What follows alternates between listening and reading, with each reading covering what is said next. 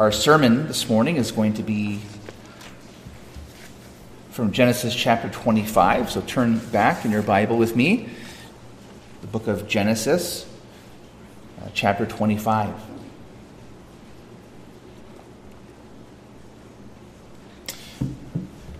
Genesis has 50 chapters. As if you thumb through, you'll see that. If you're visiting us this morning, the bad news is we're only halfway there. But the good news is that we're halfway there, right? So we're making some progress. Genesis chapter 25, and we're going to read there this morning verses 1 through 18. There's also a sermon notes page in the bulletin if you would like to take notes, and there's also a little notes page for kids that was on the table outside on the way in this morning. Just to encourage our kids to use that and answer those questions. So Genesis 25, verses 1 through 18. Abraham took another wife, whose name was Keturah. She bore him Zimran, Jokshan, Medan, Midian, Ishbak, and Shua. Jokshan fathered Sheba and Dedan. The sons of Dedan were Asherim, Letushim, and Lemumim. The sons of Midian were Ephah, Epher, Hanok, Abidah, and Eldaah. All these were the children of Keturah. Abraham gave all he had to Isaac. But to the sons of his concubines, Abraham gave gifts.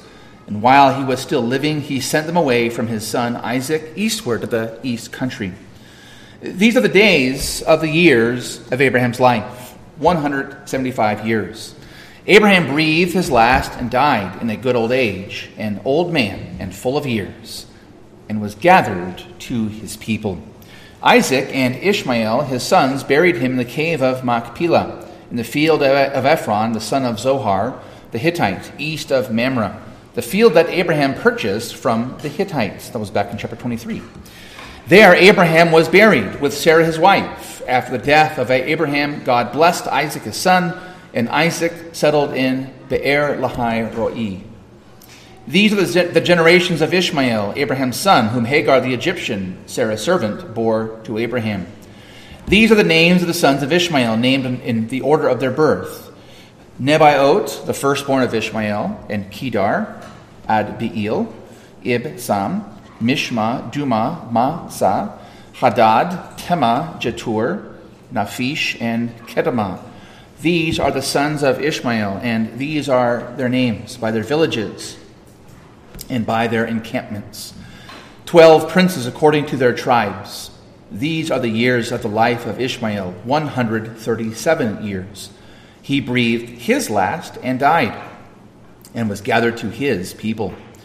They settled from Havilah to Shur, which is opposite Egypt, in the direction of Assyria. He settled over against all his kinsmen. And all of God's people say, Amen. Well, Paul tells us that all things will come to an end, yet faith, hope, and love abide, remain. Abraham has been called by the apostle as well, the man of faith. He is the father of the faithful. And so he tells us, does Paul in Romans chapter 4, that we are to walk in the footsteps of the faith of Abraham. As his life comes to an end here this morning in Genesis chapter 25, let us continue in faith until the end of our lives, as well as we see here with Father Abraham. And so we turn again to Genesis and we come to chapter 25, the middle of the book, the end of the story of Father Abraham. And you notice there on the outline there, as we think about the end of his pilgrimage here, his pilgrimage on this earth, in this life, I want you to see there three things from chapter 25, verses 1 through 18. The first thing here is that we find one last expression of faith. One last expression of Abraham's faith in verses 1 through 6. Notice again in verse number 1, we're told that he took another wife. And then we learn that she bore Abraham 6 sons. Now, naturally, we might read this, we probably do read this, in a chronological way and think that these verses, what they're saying, speak of what happened after his wife Sarah died. We saw that last Sunday, chapter number 24. So we might think that after she died, he remarried and then had 6 more sons. Let me explain to you what's happening in this text and why what we see here is another expression of Abraham's faith. Verses 1 through 6 are not chronological. A lot of times in the Old Testament narratives, we might read them chronologically because that's how we as Western readers read books. We read them from front to back, from beginning to end, and they typically follow a chronological pattern. A lot of times in Old Testament narrative, things are dischronologized, that is, they are ordered in a certain way for a certain reason, for theological reasons, not chronological reasons. And the Gospels do the same thing. Jesus' miracles and his works and his sayings, they're not from beginning to end. They are organized in a way that the writer sees fit to pursue his purpose. And so these verses here are not chronological. Why? Well, that verb that we read where it says Abraham took another wife can also be translated had taken another wife there, verse 1, referring to a previous event. Secondly, Keturah is called his concubine in verse 6, as well as later on in 1 Chronicles chapter 1. So we're told here that he had taken another wife. She's also called there, verse 6, as well as 1 Chronicles 1, a concubine. Third, Abraham was roughly 140 years old when Isaac married Rebekah, last chapter 24. And realizing these great lengths of their ages, think about it like this: if being 100 years old when Isaac was born was a miraculous event, as we saw, how much more miraculous would 6 more sons be after being 140 years old? This would make Zimran, Jokshan, Medan, Midian, Ishbak, and Shua more miraculous than the birth of Isaac. What the story is trying to tell us is that while Abraham was married to Sarah, he had at least 2 concubines. We've seen the first already, Hagar, chapter 16, and now Keturah. And this is where his final or his last expression of faith is found, at least according to this narrative. Again, the way that the author, Moses, writes it and organizes his material to show us the faith, to highlight the faith at the end of his life of Abraham. We read there in verses 5 and 6 that he gave all that he had to Isaac. But to the sons of his concubines, Hagar, for example, and here as well, Keturah, Abraham gave gifts. And while he was still living, he sent them away from his son Isaac, eastward to the east country. Now, we got to put our minds, our Genesis hats back on and go all the way back to the beginning of Genesis. And remember a couple of things that we learned there already. When the Lord sent Adam and Eve out of the garden in Eden, which direction did he send them?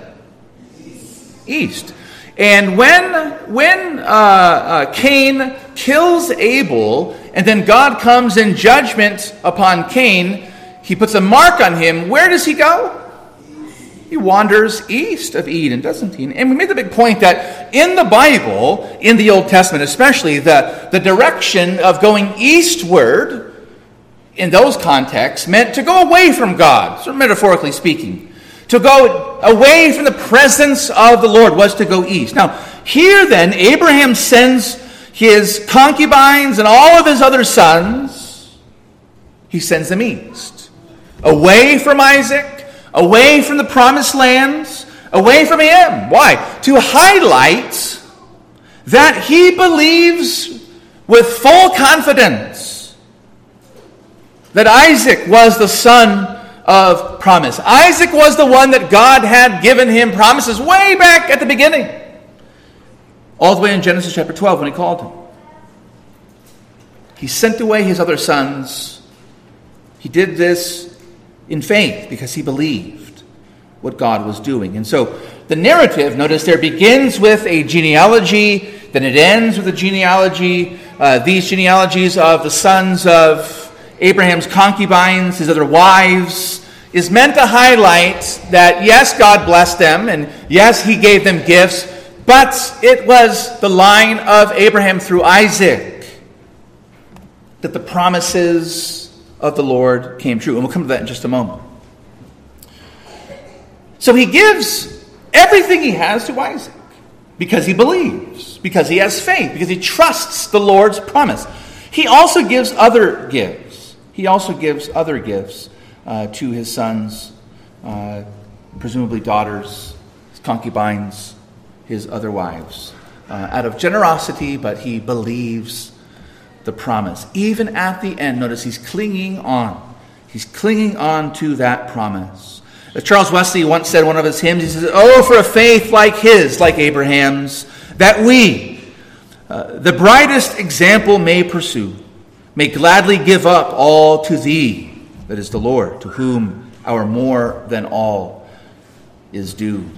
He dies in faith, and he exhibits that by blessing his son Isaac with everything he has, and even by sending his other sons away, because it's through Isaac alone. And so he believes. And may we then, as that hymn writer says, as the Apostle Paul says, let us follow in the faith of the footsteps of Father Abraham, trusting in him, believing in his promises to us. Notice, secondly, that we have here one last expression of faithfulness. Faithfulness. Kids, let me put it like this. If you have a lamp at home and it's not plugged in, and you turn on the lamp or you turn on the switch on the wall, what's going to happen to the light bulb in the lamp?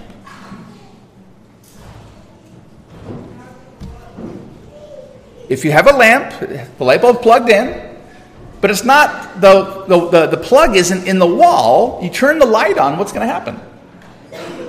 Nothing is going to happen, right? You hear a little click. You might just turn the thing on and off. Dad, Mom, what's up? What's going on? How come the light's not working? Why isn't it working? I mean, it has a light bulb on it, doesn't it? And I thought if you turn the switch, the light bulb turns on. I thought if you flick the light switch on the wall up and down, I thought the light went on and off. What does the light bulb need? It needs electricity, doesn't it? So that plug, that light bulb, is no good without being plugged into the wall to have electricity to allow it to enlighten a room. In other words, Abraham's faith is only as good as the person, the thing that the faith is put into. Like a plug into a wall. A plug is no good without electricity, right, coming through that wall. And so Abraham's faith is only as good as the one that it's placed in. And so we think about Abraham's faith here, and we want to follow his faith, being people of faith, trusting in God's promises every single step of our lives in our earthly pilgrimage. But our faith always, and Abraham's faith, is always meant to enlighten the faithfulness of the Lord. The Lord's promised to Abraham many things throughout our story. I'll just read a couple of those great promises.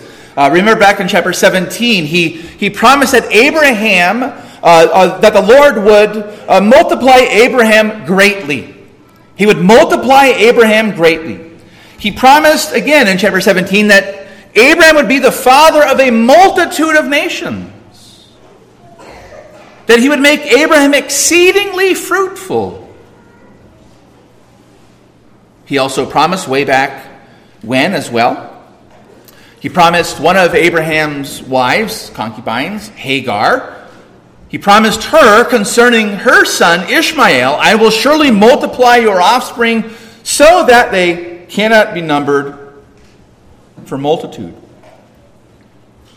More specifically, the Lord later on spoke of Ishmael, saying, behold, I have blessed him and will make him fruitful and multiply him greatly. He shall father 12 princes. How many sons are mentioned in that second genealogy? If you look down at verse 12 through 18, how many sons are mentioned there from Ishmael? 12. What did God promise? 12 princes. What did God give? He gave him 12 sons. And so even here, in the blessing of sons from Ishmael and also from his wife, concubine Keturah, we see the promise of God being expressed, the faithfulness of God to his promises. And Abraham has already seen the beginning of the Lord's promises in his son Isaac, his sons now from Keturah, his sons, grandsons, that is, from his son Ishmael. Because Abraham has lived 35 more years since the marriage of Isaac and Rebekah, he also lived to see his grandsons, Jacob and Esau, into their teen years, if we read those genealogies. And so in the way that Moses writes the story there, he dies, Abraham dies there in verse 8, but he surrounds it in the narrative with genealogies, beginning and end. The genealogy from Keturah, the genealogy from Ishmael. The fact that he does that, the reason for doing that is to show us that the author of Genesis wanted his readers to grasp this one overwhelming truth about the Lord. He's faithful and true to everything he said. To all that he says, he's faithful and he is true. At the end of his life, through all the ups and downs, through thick and thin, through trust and through doubt, God, the Lord, has been faithful. In fact, if you go over in your Bible to Exodus chapter 34, Exodus 34, this is where Moses wants to see the glory of God. God has said, because of the Israelites building a golden calf and worshiping it as if it was the Lord, he said he's going to wipe out the Israelites and start over just with Moses. And Moses says, Lord, you've promised us, and Lord, show the glory of God. If you don't go up with us from this land, we will perish for nothing. It's not. We can't survive out here in the wilderness. And so the Lord says, I will go. I will go with you. And he says, show me your glory, Lord, so that I would know that you're going with us. Now, of course, God says, you can't see my glory and live. You can't see my face and live. But I'm going to put you in this little crag or this cleft of a rock, and I'm going to pass by, and you'll see my glory. Now, what's interesting is, yes, he sees the glory of God pass by, and it's described there as the backside of God. He sees walking past, as it were. But notice in Exodus 34 at verse 6, when the Lord passes by to show the glory of God, notice what God does. God preaches. He proclaims. He proclaims his name, notice, the Lord. The Lord, a God merciful and gracious, slow to anger, and abounding in steadfast love and faithfulness, keeping steadfast love for thousands, forgiving iniquity and transgression and sin. Notice that when the Lord wants to show his glory, he proclaims what he's like. What is God like according to God himself? He is a God who is full and abundant in steadfast love and mercy and faithfulness. That means that what God says, I've said this before and I'll say it again, what God says he's going to do, he does it. That means that God is the God not only who makes promises, but he also keeps those promises. That's what it means that he's the Lord. Abundant in steadfast love and faithfulness to the end. And that's what Moses wants us to see here. Even before Moses hears that, it's shown to us in the life of Father Abraham. This one overwhelming truth: the Lord is faithful and true. He's so reliable, brothers and sisters. He's so reliable. The Israelites these stories were passed down, of course, through the generations orally by stories, but eventually they're written down by Moses as they are out in the wilderness to encourage them that God is faithful. Just as you are here in a pilgrimage, God was telling the Israelites, so too our father Abraham was a pilgrim in this world, and I was faithful to him. And if I was faithful to him, I'll be faithful to you. Is God the same yesterday, today, and forever, brothers and sisters? Yes. Is the same God our God? Yes. If he's faithful to Abraham, he's faithful to Moses, is he faithful to us? He demonstrates that in the history, in the life of Father Abraham that we've been reading, that he would bring to fulfillment all of his promises from Genesis chapter 12 all the way to the end. He's brought them all to fulfillment. He demonstrates to us his faithfulness, to us in the fullness of times, that all of his promises to our ancient forefathers and foremothers have all come true. When God promised to the prophet in many generations after this story, he promised that a Savior was coming who would be born of a virgin. Did that come true?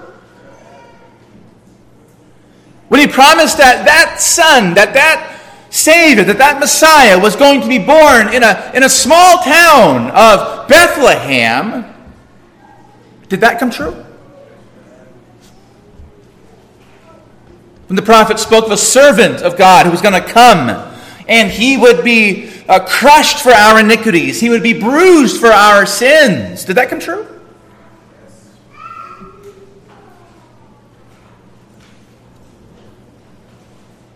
When he promised that he would not leave that Son, his Son, to perish, to decay in the grave, but that he would raise him up. Is Jesus Christ alive, loved ones? He demonstrates to us his faithfulness in giving us his Son, his virgin birth, his death, his resurrection, to show to us, to demonstrate to us his promises, to show to us that he accepts the offering of Jesus Christ for us sinners, and that therefore he's powerful to save us from our sins. And he demonstrates this faithfulness every single day to us. Didn't we just pray a little bit ago, give us this day our daily bread? Just like in the wilderness when God provided the bread, the manna from heaven, one day at a time, and God even told them, you don't need to hoard it, you don't need to hide multiple days of bread because you think I'm not going to give it to you. No, it's one day at a time I'm going to provide for you. And we pray, give us this day our daily bread. We see and we acknowledge in our prayers the faithfulness of God. He demonstrates to us his faithfulness still to us in this age. So many generations, thousands of years after Father Abraham, but he still tells us all throughout his word that he's going to uphold us by his word. By his word. As Peter said, Lord, to whom shall we go? You have the words of eternal life. It's that word that is like a seed, the apostles say, like a seed that God has planted into our hearts. Or it's like milk that gives to us as little infants. It gives us nourishment. Or it's like a honey from a rock that is sweet to our taste. Or it's like food to give us nourishment and to give us strength and to help us mature and to grow. God is faithful to us as we hear his promises. We read them. We meditate upon them. We preach them. We hear them. He's faithful to uphold us. He shows us his faithfulness in the sacraments of baptism and communion. He shows to us that he washes away our sins, that just like the Israelites passed through water, so too we go through water and we are saved. He shows us in communion, he shows us that just as surely as we hold in our hands and taste with our lips this bread and wine this morning, that he's faithful to us, that Christ died for us. He shows us his faithfulness and how we encourage each other and we fellowship with each other. We bear each other's burdens. We pray for one another. He shows us his faithfulness through each other. And so here's Father Abraham dying, but dying in faith. And so God is calling us. He calls us to follow in his footsteps by trusting in him. Rely on him, brothers and sisters. Rely on this great God. Go to him in your troubles. Rely on him for his faithfulness, which is new every morning. Seek him in your needs. Hand to him your promises. He's the same God to you as he was to Abraham, as he was to Moses. One hymn says it like this: I know that he surely will carry me through, no matter what evil betide. Why should I then care though the tempest may blow if Jesus walks close by my side?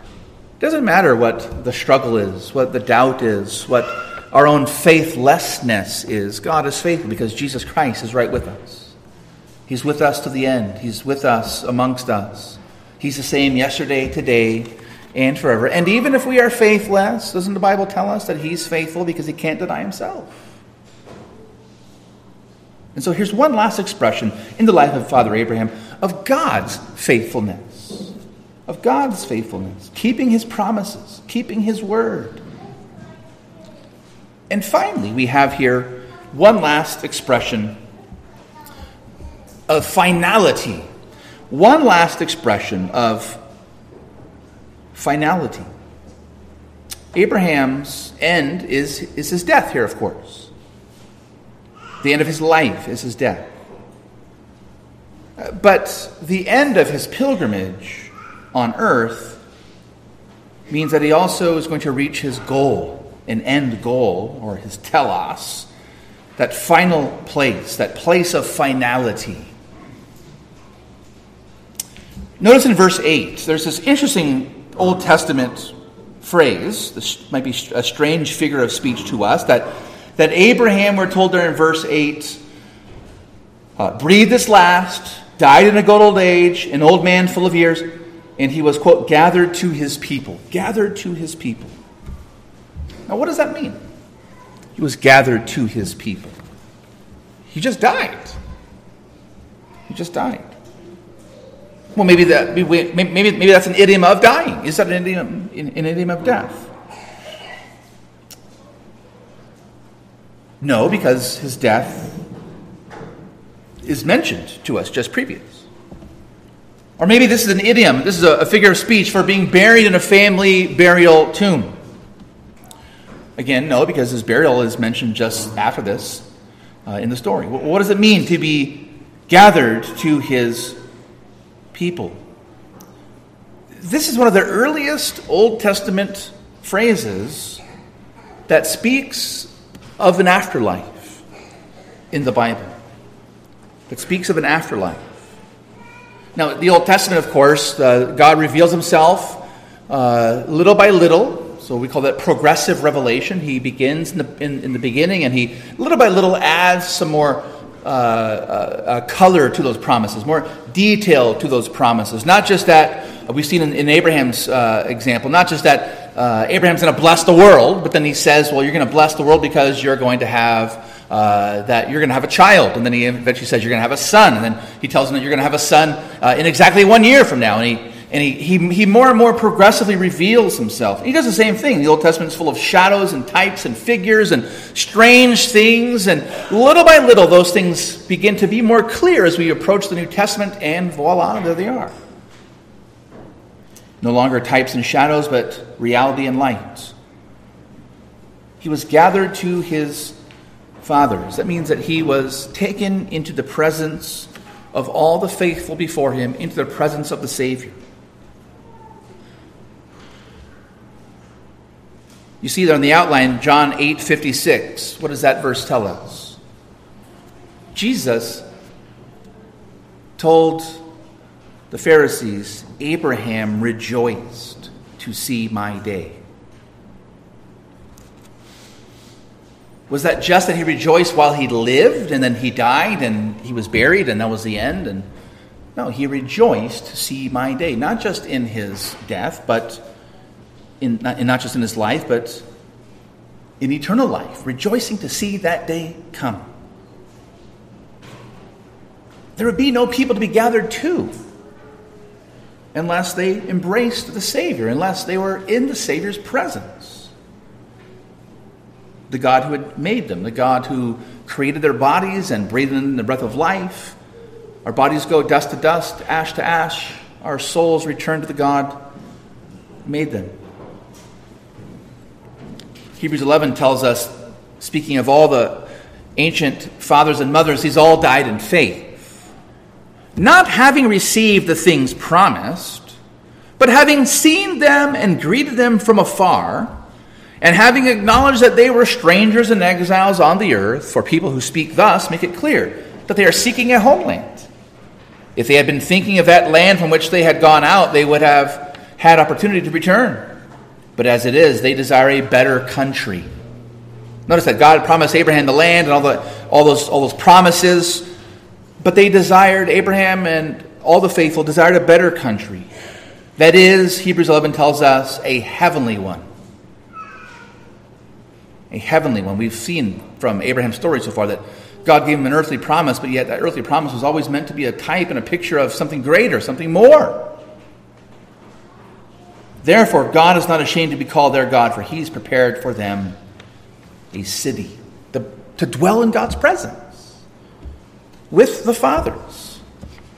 This is an Old Testament figure of speech, again, speaking of eternal life. It's equivalent to what we read in the New Testament, that those who die are asleep in Jesus.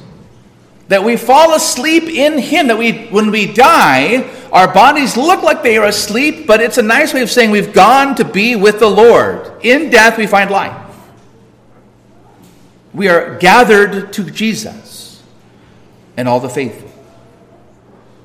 And so as we come to the end of Abraham's life and look forward to seeing the wonderful story of Isaac and then eventually Jacob and finally Joseph, we're called to walk this morning. God calls you and he calls me to walk in the faith of Father Abraham. From the beginning to the end of our lives, to believe the promises of God, to follow in his footsteps.